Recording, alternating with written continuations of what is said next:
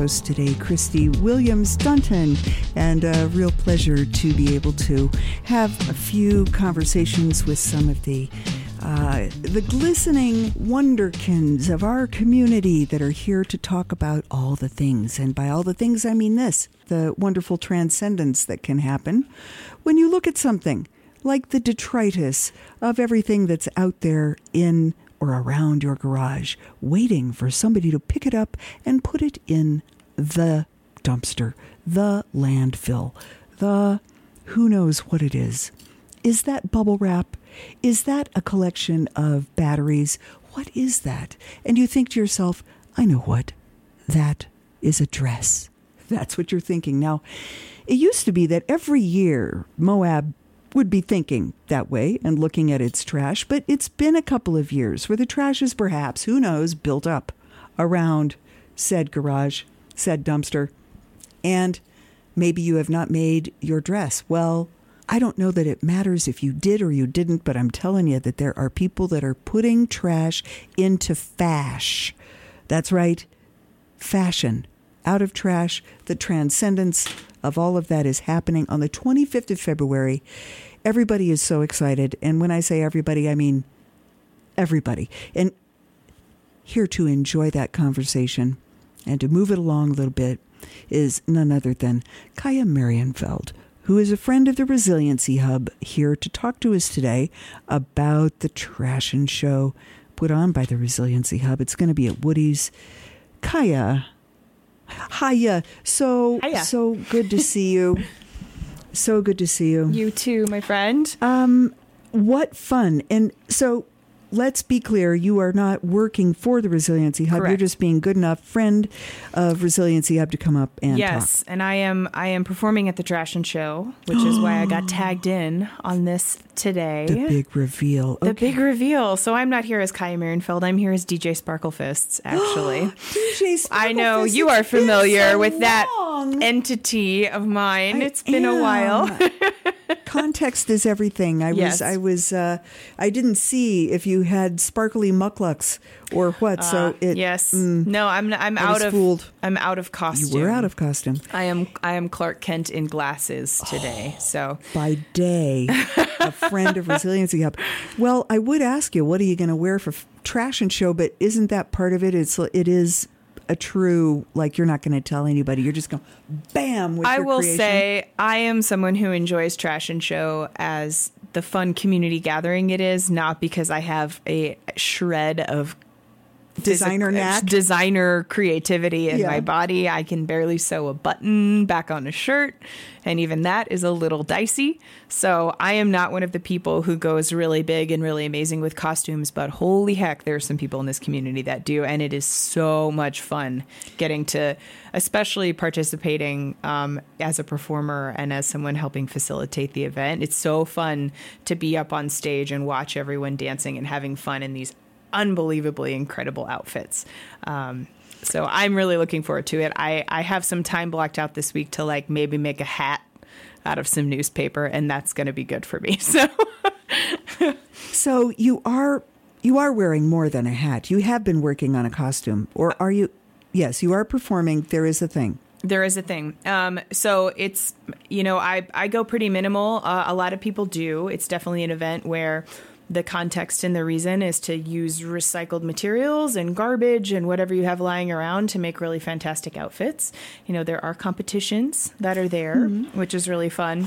Again, I'm not one of those people, so I will figure something out this week to make out of trash, but it's probably not going to be anything spectacular.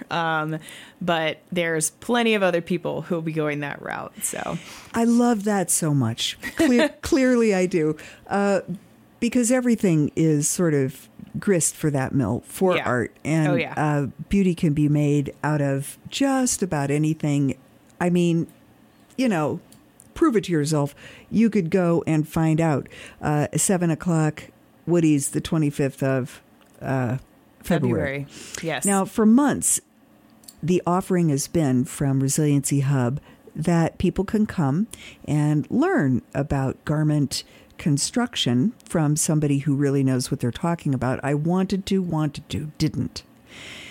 to the lucky ones that did, they probably got the, the training to make something spectacular. Did you go to any of those? I didn't. I was hoping to go last night, but I didn't make it. That was the last sort of open trash and crafting. So for context, the Resiliency Hub and some friends who are those very crafty, creative garment people have been putting on, I think in conjunction with the Mark as well, with Moab Arts, putting on a trash and crafting workshop at the Mark where you can come. There are sewing machines, there are materials, all sorts of recycling and garbage and things, and certainly bring your own. And they've had those several times throughout the last couple months. Last night was the last one before this Saturday, unfortunately.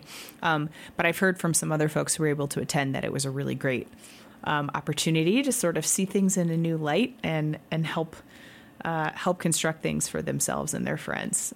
So I'm hoping to see some things that were created at that event. It was really great of them to provide that space as well. And if you have a glue gun or something, it's not too late to do something quick maybe somewhat dirty, but yeah, because it's trash. Yeah, after absolutely, all. Absolutely. But that's going to be an awful lot of fun. So we're going to have a runway.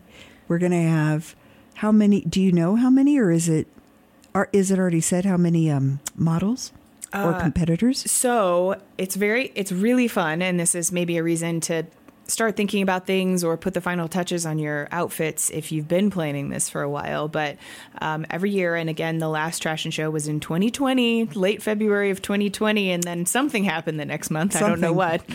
But that was the last one. So it's been 3 years, which is pretty wild since the last one. But so there will be judges who are walking around the crowd with their judgy pants on. With their judgy pants made of bubble wrap or something.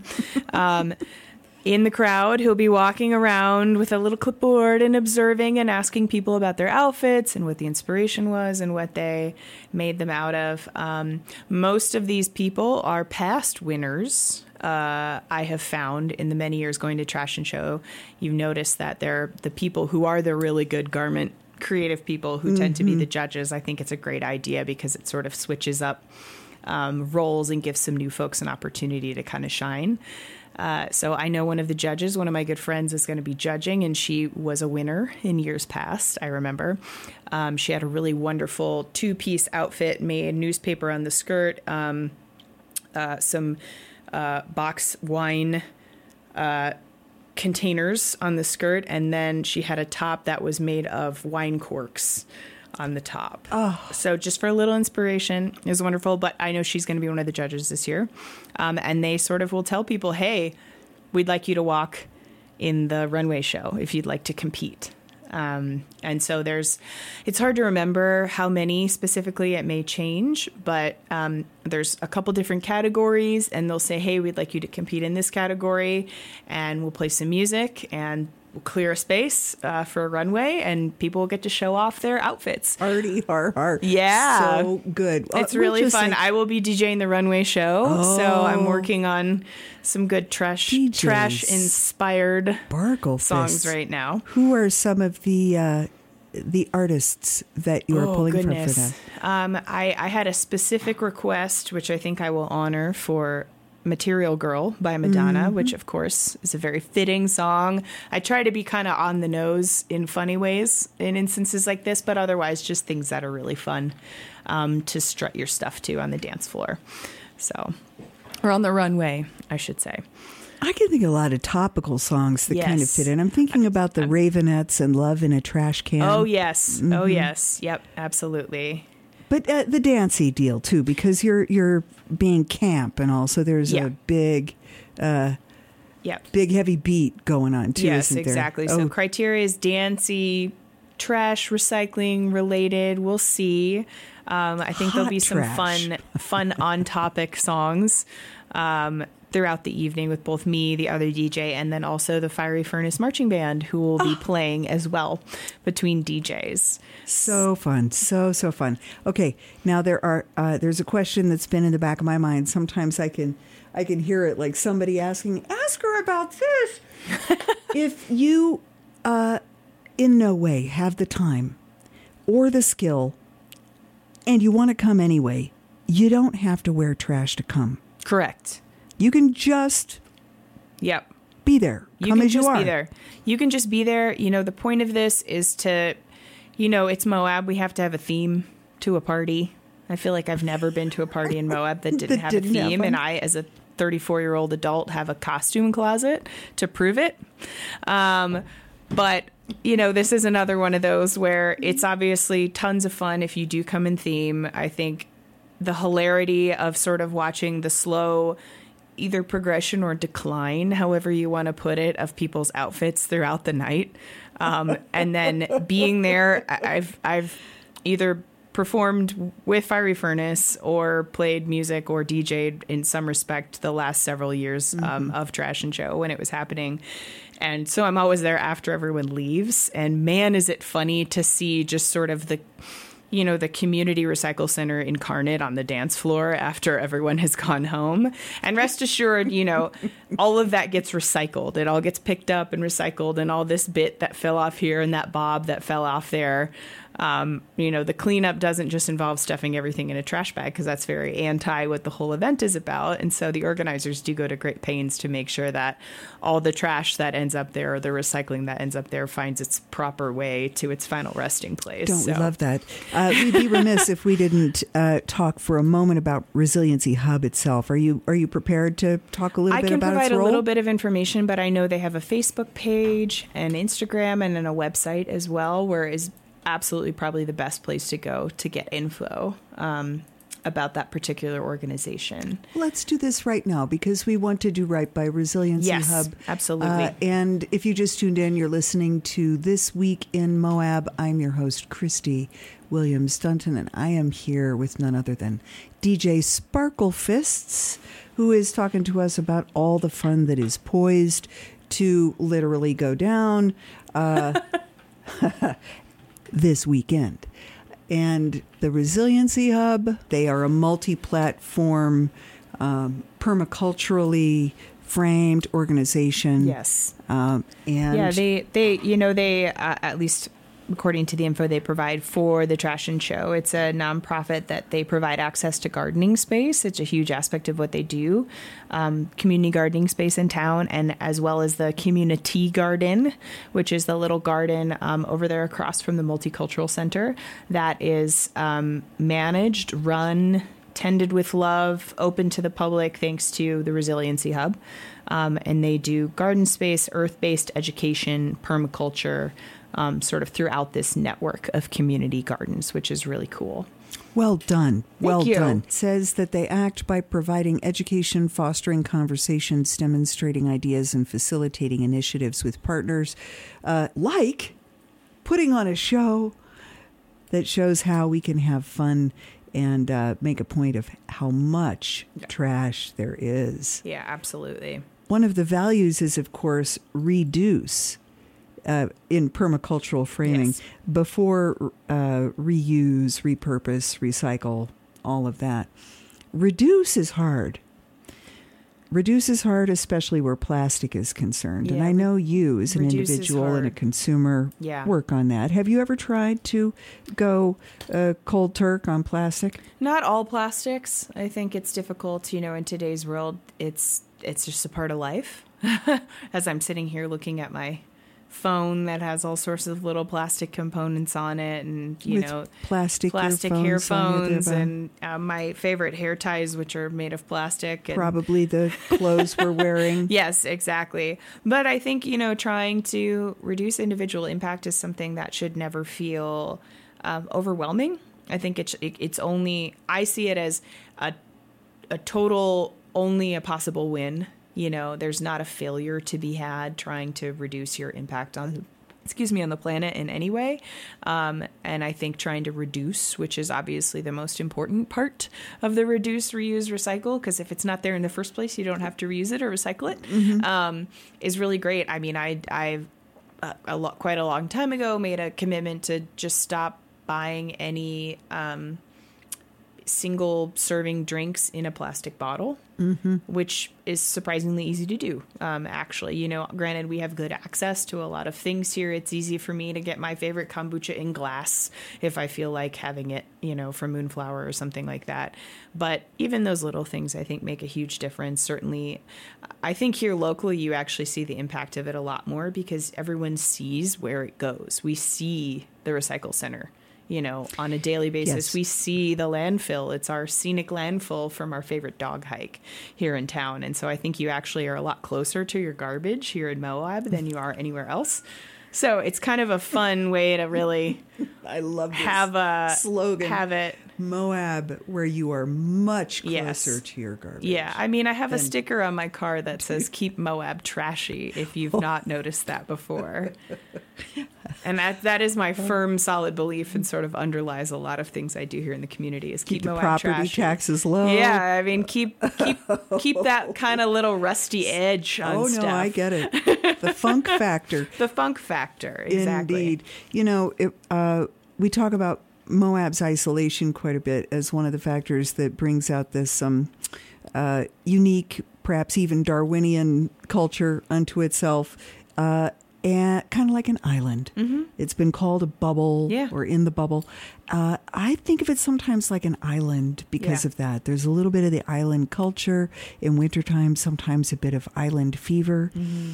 And if you've ever, or just recently, in fact, been to an island, Hawaii, one of the Hawaiian ones, probably the most visited, perhaps, who knows, but they understand. Yes. And it is so palpable, the feeling there about how they are like, no, we get it.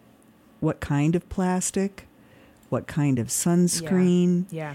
They're very, very hip to what the impacts of tourism and the consuming of place is about. Absolutely. Do you think here on this island we're getting there or are well on our way? I think so. I keep thinking of this bumper sticker that I think my dad had on his truck at one point when I was a kid, which stop throwing things away. There is no away. Mm. And I think that's kind of hippie parents aside, I think that's exactly correct. And particularly here, it's not throwing it away. It's you're going to, see it up there when you're going for a hike up at Sand Flats. That's where I just was today. I drove past the dump and the community recycle center on my way up. But I think we are having an awareness of that. I've been really heartened to see particularly a lot of new businesses and, overnight accommodations, new hotels or things like that, having more of a plan in place for that kind of thing. It's nice to see the culture just sort of shifting to a model of, this is what the market is even calling for now, is the ability to have something be not single-use plastic or, you're using waxed cartons again for a lot more things than you are plastic bottles, or you're switching to glass because even though maybe it's a little heavier to transport, it's a lot easier to reuse that particular material, or there's more uses for it later on. Like I know at one point we were grinding up glass and using it to keep dust down at our landfill here in town. So I wish we had a smelter. Yeah, I know. I know the glass is a huge bummer, I think. And there's some really great information. Obviously, there's a lot of very recycle-minded folks in the community here, so it makes it really easy to have those conversations, which is neat. But I think it was the Solid Waste Special Service District who were saying, this is what it is when we recycle this material. This is this material. Here's what we get for it. This is the most lucrative, which makes it the easiest to recycle because, of course, we have to ship everything quite a ways to make use of that. But I would say absolutely. I've lived here for about 8 years now, and I would say I think the culture in Moab is very reduce, reuse, and then if you need to, try your darndest to recycle it. Or repurpose it. This Saturday. And that's where this comes in. Yeah, absolutely. Yeah, especially around plastic when we know, gosh, the more we know, the more we really, it's a bit of a problem. It's everywhere. I read that we as human beings each consume inadvertently a credit card's worth of plastic per year. Wow. Okay. I know. I'm not surprised by that at all. Right. Showing up in breast milk, this kind of thing. Yeah. So, I mean, me chewing on the back of my pen at the office is probably like 90% of my plastic intake. But yeah, no, I mean, it's or ravenously tearing a package. Absolutely. It's in everything, which is, and there's so many cool reuses of it too. Obviously you're not on a daily basis making a dress out of, plastic bottle caps like you might be for the Trash and Show this weekend. But, there's major outdoor brand companies who use a ton of synthetic materials in their clothing and their materials that have all recycled clothes options now for your nice fleece that you might buy from some major outdoor brand company or something like that. And it's neat to see that sort of becoming the norm a lot with a lot of those companies. And I think it makes good sense. I think things like that are totally ripe for repurposed materials because it doesn't matter if it's like a clear bottle, you can see through it's going to be somebody's fleece vest. So. Yes. Yeah. And maybe we'll get around and through in a resilient way this idea about PFAS, about polyfluorocarbon forever chemicals. Too many syllables. There's very many syllables, yes. Just bad plastic. Yeah. So, and there is such a thing, I guess, I have heard, as better than that plastic. So maybe get through it. And thank you, Kaya. Wow. Yeah. Okay, so maybe somebody just tuned in. Do us a wraparound and tell us again. What, where, when? Absolutely. So it is the Trash and Show. It is back after a 3-year hiatus at Woody's world famous tavern, of course, which does mean that it is 21 and up, unfortunately, just because we are at the bar and those are the rules. So if you're 18, 19, 20, hang in there. There'll be another one. It is Saturday night, this Saturday, which is February 25th at 7 p.m. is when the doors are. It's $10, gets you in for a night of dancing, weirdness, entertainment, and a chance to win your costume. The classiest, sassiest, trashiest, or best in show, which are the categories this year, decided by ultra secret Trash and Show judges. There'll be 2 DJs, myself, DJ Sparklefist, I'm on later, and then we're opening up with DJ Paris Hinson, who's playing an all vinyl set, which is going to be really exciting. He's fantastic. I'm really excited for that. And then the Fiery Furnace Marching Band is playing a set in the middle, right around the runway show too. Oh my word. And it'll be 7 p.m. doors. Obviously come whenever, but the fashion show will be approximately 10 p.m. So make sure you're there by then if you want your outfit in contention and if you want to be there for the best part of the night for sure. So I'm clapping already. A slow clap for everybody involved. Right now it's about 5:25, and this week in Moab, a very special treat for this President's Day with Kaya. Thank you so much, DJ Sparklefist. You're very welcome. For coming, even if not in costume today, yes. my dear. Yes. So great to see you. Is there anything else we wanted to say? I don't think so. We'll see you all there. Okay. Thank you so much. We're going to go out with this one and be back with my next guest, who is Grand County Economic Development Director August Granath. It's This Week in Moab, and I'm your host, Christy. I am here with August Granath, and so excited to have you here. Thank you. Thank you so much for coming up today. Yeah, of course. Thanks for having me. There's been so much going on, I hardly know where to start. I do want to ask you about some of the things happening within your building, your department, your vision. But I know you're here to talk about the Grand Summit. And, sure. And business-wise, all the people that have a stake in Moab's economic vitality are invited, I'm sure. Yep. Talk about the event. Okay, so this is an annual summit that's been going on for a long time. Started under the tutelage of Zachariah Levine as the Moab Business Summit when economic development was still a part of the Planning and Zoning Department at Grand County. It has changed forms a couple times. Last year, becoming the Canyonlands Business Summit as a joint operation between San Juan County and Grand County Economic Development Departments. And since then, they have decided to go and do their own, and so have we. So, have shifted the name to the Grand Summit to reflect a focus on Grand County, and also expanding a little bit from exclusively being a business summit to really tying into a holistic, an opportunity to talk about a holistic vision for the future of Grand County's economy. Oh, that's very exciting. I'm glad to hear about it because it is so related to so many other vectors of well-being and what creates, a whole and just community. How are you going to do that? What are some of the agenda items? You want to talk about some of the presenters? How does that go? Yeah, so handful of selections. Well, I guess I'll zoom out before I go into the agenda. It's 2 days. So the main event is March 1st, 2023. So that's 2 Wednesdays from now, not next week, but the following Wednesday. So if you find yourself at Trash and Show and you complete the Trash and Show adventure, you know that in 4 days' time on Wednesday, the Grand Summit will await you.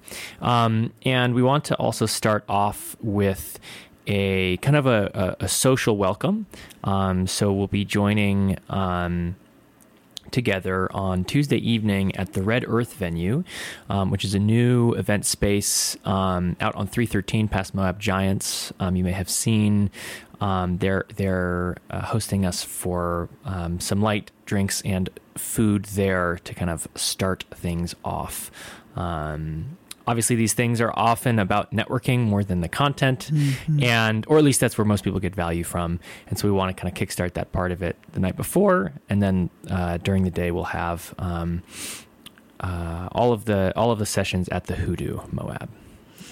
Okay. Super. And so it's a full raft of events by presenters that are both from here and elsewhere. Yeah. Mm-hmm. And you are going to be looking at it comprehensively in a kind of circular way. So yeah, I think I'll go over the agenda, which is your original question. Great. Thank you. So in the morning, we're going to do a brief welcome. Part of the theme is moving Moab forward, and that's really intentionally set to kind of set the tone of where can we go, what kind of planning can we do collectively as a community, and what good ideas are out there, and how can we all get on the same page, or at least as much as possible. And so one of the morning keynote on here, we haven't announced it yet, but we'll be hosting the city manager for Vernal, who has managed a really wonderful downtown development plan process. It was a presentation I attended at the Utah Tourism Conference in Vernal this fall, and was really I came away very impressed. I think oftentimes as a community, we can't come together on decisions about Main Street or a balance of tourism and community. And what I really enjoyed out of this experience was his perspective as a city manager, really trying to focus on what are things we can all agree on, what are things that we can come together, set a vision collectively, and then aggressively go after getting resources to make that vision a reality. And so there's not necessarily a one-to-one from their experience to our experience, but I really wanted to set the tone for the day of what can we do with well-thought-out planning as a community. It kind of starts with, as you say, networking and asking some really differently calibrated questions. We're kind of in a different time than we were. Even using the language that we have in the past doesn't maybe fit as much today. Even thinking about growth, an economic growth mindset, it feels a little dated now. It's a little bit more maybe equilibrium mindset or something where how do we think that way instead of just grow. Is there that kind of thinking in, do you see that? I mean, yeah, I think it depends who you talk to, obviously. But I think I think our department's vision generally is, we live in a wonderful, amazing, small community that the world loves to come play in. And, we have different outlooks on the world depending on who you talk to. And I think our biggest challenge as a community is how do we talk about something like the future and talk about something like economic growth, bringing benefit to our community members via our economy in a way that doesn't create so much tension that it shuts the conversation down. And so I think for me, it's all about facilitation and meeting people where they're at and hearing where people are coming from, even if it's not where you're coming from. So I think economic growth is a perfect example. I think you have people in this town who economic growth is everything, right? And that kind of a mindset. And that's also how the state frames, I think, economic growth in a lot of ways. And, I think we have people here who would really like to see more of kind of an equitable growth, a really balanced, communally kind of in harmony with nature kind of existence. And I think that we need to, our office is kind of right in the middle of trying to make that balance of those two visions, because they're all ultimately just different ways of framing the same thing. Ultimately, we're trying to have a community where kids can have an opportunity in a type of a job that they would want, that they can come back, and that families can grow and thrive. And it's safe to grow up. It feels like a small town. You can, Right, exactly, all of that. And so I think that, sometimes our backgrounds and experiences color the way what language we use and what we think is good or bad. But, I think all of these conversations really are around like, probing the narrative where we can. I think the next session that we're going to talk about around economic infrastructure, that's going to include things like childcare and housing, which if you talk to a traditional economic developer 20 years ago, they're not going to say that childcare is economic development necessarily. But, we've looked at how much more labor does that free up in our local economy when you have a mom who's able to reliably have their kid in daycare and actually go to work and bring home the bacon for their family. And that daycare doesn't cost all the bacon to begin with. Exactly, because it's a public good. Right. The same way public education is a public good. And so, that was something we saw as an opportunity as a board and as a department and working with community stakeholders to increase the supply and shore up the local suppliers of childcare. And that is foundational to our economic infrastructure, because if we don't have basic things like housing, childcare, internet, and all the rest, we're not going to be able to do all these really cool long-term expansion projects, whatever that might look like. That's kind of where you're going with the panel discussion next. You're talking about business between the buttes. I see expanding affordable commercial and industrial space in the Moab Valley. Yeah, so that's kind of really, it's a conversation that happens, but as a community, we talk so much about housing and how there's a shortage of housing. What are the market failures that are yielding that, and how can we, as a community of developers, builders, landowners, and government entities that can create subsidies to create more housing? We're not really having that community conversation around commercial space as much. If I want to start a business, and I want to have some office space, you're really limited, besides having, my desk next to my fridge in my kitchen. And, that's a limit. That's a limiting factor to economic vitality, is the ability of someone who has a really good idea, who has the resources to turn that really good idea into jobs and products and all of the rest, if they can't actually create a space to run that business. And so this kind of discussion is, why is it so hard to develop, affordable commercial space for our local business owners, even light industrial, whether that's small, outdoor gear manufacturing, et cetera. We just don't have a lot of it. And why do you think? You think it has something to do with limited space? Well, in some ways, obviously, we're like an island. Right. Despite being on mainland.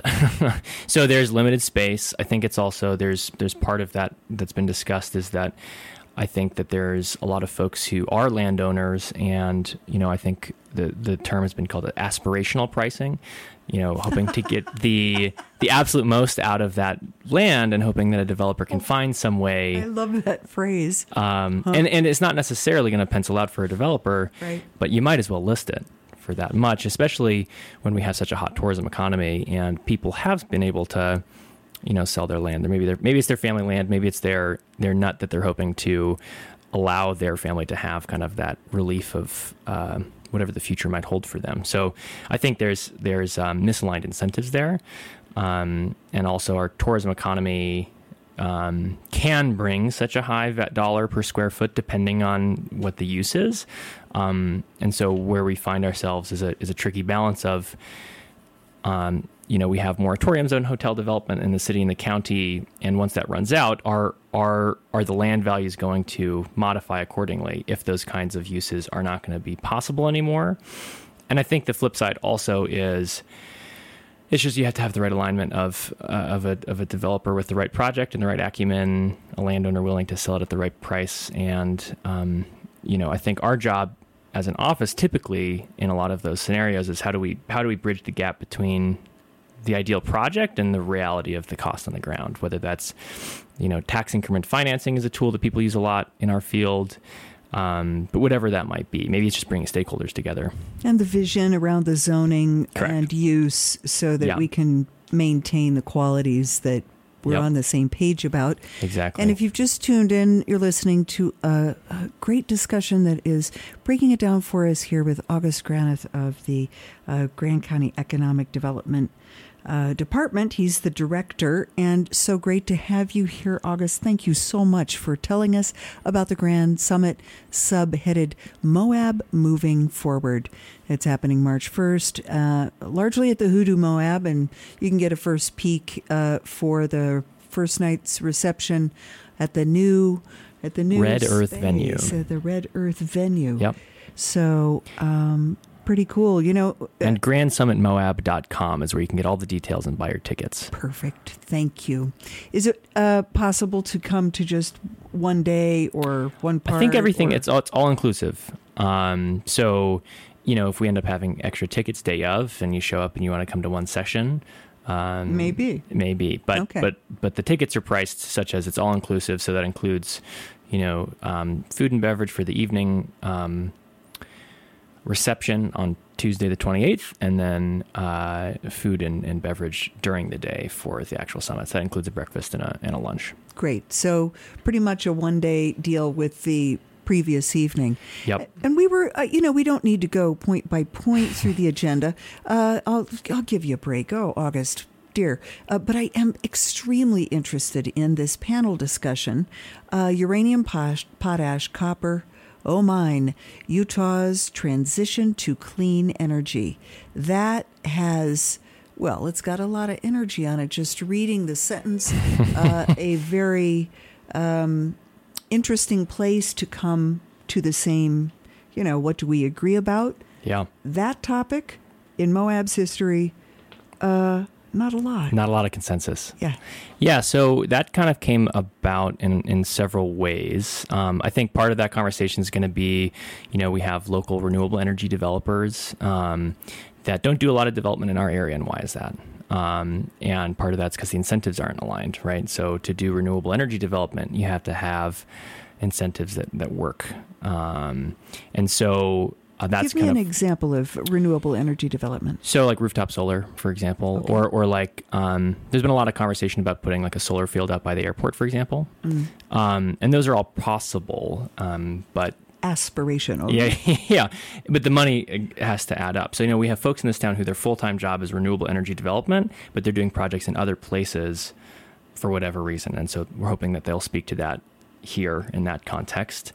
And then part of the conversation is like, what are the inputs for renewable energy? And where is that going to come from? So obviously lithium is one big part of that. And there's some projects right now in the area that are doing kind of exploratory, looking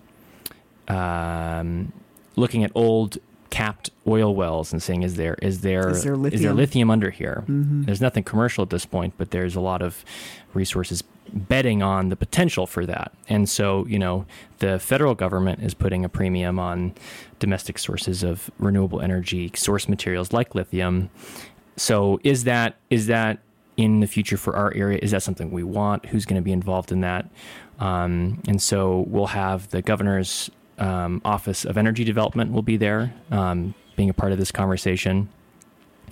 And kind of also looking at our past and what is the future of, there's a lot of conversation about the new reality of nuclear energy generation, this right. smaller, molten salt core. There's a lot of talk about how it's way different than the old version. Less comprehensibly lethal. Yeah. So who know? I don't know what that's all about, but a lot of people are talking about it. The folks in Emory are talking about, could they replace the coal mines, or there's not the coal mines, but the coal generation that they have out there.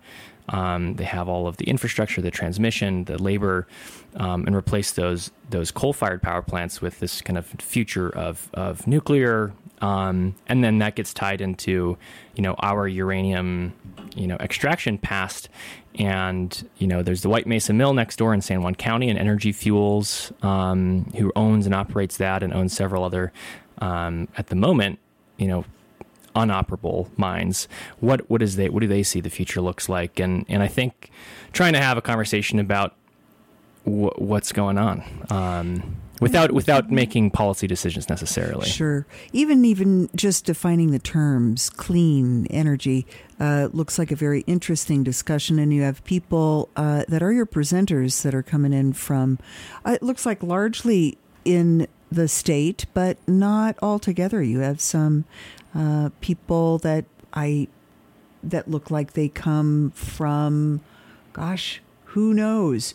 We've got Zemin Zhao, we've got Natalie Eldiri, we've got a bunch of people. Who do you want to showcase a little bit today? Yeah.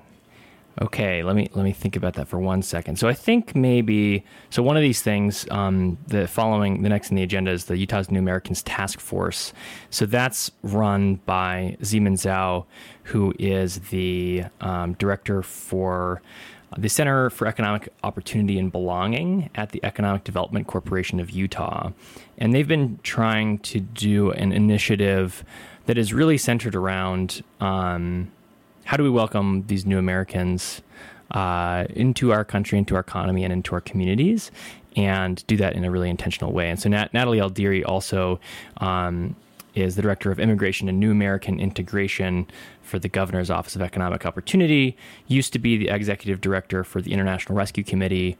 And so they'll be speaking to kind of what is the reality of being a new American. And I think in our context, we have a lot of short-term tourist visa folks that live in our community. Mm-hmm. And, what is our ability and responsibility to ensure that they feel welcome in our communities? And this is a statewide initiative. They reached out to us to see if they could speak with our community. So we're really excited to see what they have to say. That's so exciting. And I want to ask you, we were talking about defining terms, so I'm just doing a little bit of doing a foreshadowing about a question I want to ask you about economic diversification. All right. And have you tell me about, how we define those terms, and maybe have you break down for us, unpack a little bit of the threats to it. Sure. That would be wonderful to hear what you have to say while we have just a few minutes left. But first, I want to give you, all the time you want to sort of wrap us up about the summit. Yeah, so the end of the day is going to be focused on kind of our core tourism operations in our office and in the county at large. So there's going to be a section really focusing on our responsible recreation, education, and impact mitigation work. And that's been largely led by the Grand County Active Trails and Transportation Department, formerly known as Trail Mix. Still under the purview of the Trail Mix Committee. But we've done a lot of really good work with them, with the Trail Ambassador program at Trailheads, which we're going to do some research on this year. We're doing a responsible recreation business program, a pilot. So the idea would be to basically ensure that all of our frontline kind of tourism industry workers that communicate with our visitors know what BioCrest is when they get asked the question, those types of things, right? The basics that we kind of assume everybody knows at this point, and really ensuring that we kind of have a really good culture of what is, when people say responsible recreation, like what does that actually mean in the Moab context, and really educating as many people as possible and bringing our community together around that. It definitely means that you can, I would say, teach people who are just being here for the first time, this noise travels that far, that fire needs to put out a bunch of stuff. all that good stuff. And then the last piece is the end of the kind of program is going to be focused on kind of the bread and butter of what our department kind of really used to be focused on, which is we are still marketing, right? And so what does that look like? What are our plans for the next year? We'll also have the Utah Office of Tourism there to speak to about their new Southern Utah campaign, and our kind of media partners at Love Communications, who does all our strategy and kind of execution of that work. So we're really kind of touching on everything, as much as possible, at least. It, for a place that is so far from used to be everything, it sure gets touched by everything, the whole world, doesn't it? Yep. We have to think very large for such a small place. August, I am so glad to have you here. You joined the county as a business development specialist in March of 21, and the direction of the department in September. You oversee economic diversification, tourism destination management, and film-related activities, so it says on your presenter bio, which is great. But it leads me to this question, because we hear that there is a new House bill sponsored by Grand County's own Representative Phil Lyman, Republican from Blanding, that would repeal in July the county's 2-year-old ability to funnel some of those transient room dollars towards economic diversification, defined as activities mirroring those of the Governor's Office of Economic Opportunity. Can you help me with that? Yeah, of course. So I was hired 2 years ago as the first person to kind of execute this program, in the context of Moab really feeling the pinch of really rapid growth in the tourism economy. And I think from a policy standpoint, asking the question, are we getting diminishing returns on our investments in the tourism economy from a marketing standpoint? And if we spent the same amount of money as we're growing, our budget as a department used to be somewhere between $1 and $2 million on the marketing side of things. So as that's grown, well, if we're continuing those stable operations and taking this excess, or I should say additional revenue, and drive that towards kind of our non-tourism economy, try to increase the number of full-time, year-round benefited jobs in our community that don't necessarily rely on someone to visit our community in person, physically. And it was a really exciting task to begin to work on, and kind of starting really from scratch. 6 months later, got hired to be the full-time director of the whole department. So I had to do a crash course in tourism management and everything I think that people in this community care about, and figuring out where the lines are and where the conversations are. And we had thought that we had gotten a really good starting point. We had a really good board made up of diverse representatives in our community. We had created a grant program kind of as our first pilot step for how do we spend this money. The rules required us we were not allowed to hold more than 50% of our annual revenues in reserves. So basically we had to spend at least 50% of the money that came in any given year that year. And so we were up against that limit, because the first year we didn't spend anything because we were kind of in planning mode, and really personnel transition mode. And I think a lot of just general shifts in our local government at the time, and ultimately decided the first couple priorities were to help fund the Small Business Development Center at USU Moab. We've had staff in the past be a business development consultant, but it's always been a part-time kind of quasi-funded position. So we wanted to make sure we had a full-time staff that was going to be here for at least 3 years, who'd be able to provide technical business assistance to any entrepreneur, any growing business in the Valley. And then the kind of second goal was, let's do some planning. So we had slowly kind of been putting together a scope of work for kind of a holistic economic development plan that would encompass sustainable tourism with economic diversification. And the last piece was, let's get money into the hands of the people with the best ideas in our community, with the best opportunity to turn those kind of dollars into jobs and community benefit. And that was the STAR Grant program. And that's what Lyman has taken aim at, thinking that, in fact, it's a carve-out, even though the people of the county have long been saying, wow, we could really not use more marketing. Could we please please deal with some of the effects of tourism. Right. And this is the element of it that Representative Lyman seems to take issue with. Is that fair to say? That was definitely one of the main points, and it ended up being the topic of conversation up at the State House.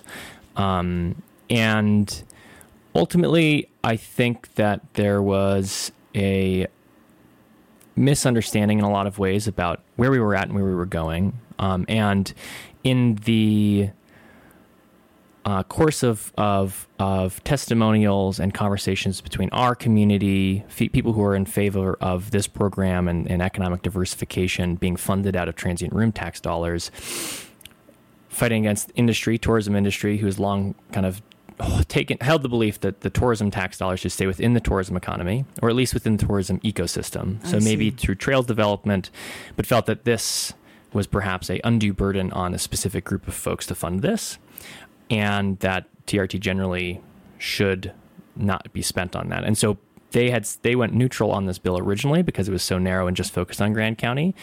They were kind of forced to take a position against this bill, even though we've worked really closely with a lot of the folks in the tourism industry locally and across the state. And I think ultimately the political reality of this being struck down was kind of a case of Grand County's reputation getting ahead of us. I think the state has seen Grand County as, a black sheep in some ways and making poor decisions in ways that things they would not like to see when it comes to managing our off highway vehicle recreation in town, when it comes to managing the tourism industry, and I think also locals who have felt strongly about how the decisions that Grand County has been making. So in some ways, for me, this is kind of just the political karmic return of just politics in action. And I don't think it necessarily entirely was this program is faulted, so we must end it. Uh-huh. So I think for me, the main takeaway was that, how much time do we have? Do we need to be done here? 30 seconds. Okay. Was that economic diversification was underscored as important by every single person in that room up at the state capitol, but perhaps not this tax and perhaps not this kind of a program. And so for me going forward, my mission then is let's get the community on the same page from a planning perspective and aggressively go after the resources, or find a way to create new resources for this need in our community that's durable and built on a political coalition. So that's my mission going forward. August Grana, thank you for tackling it, and so broad, so round, so kind for the whole topic. On behalf of Grand County, thanks for coming up today. Again, GrandSummitMoab.com if you want to check that out, March 1st, 2023. August, have a good evening. Thank you so much.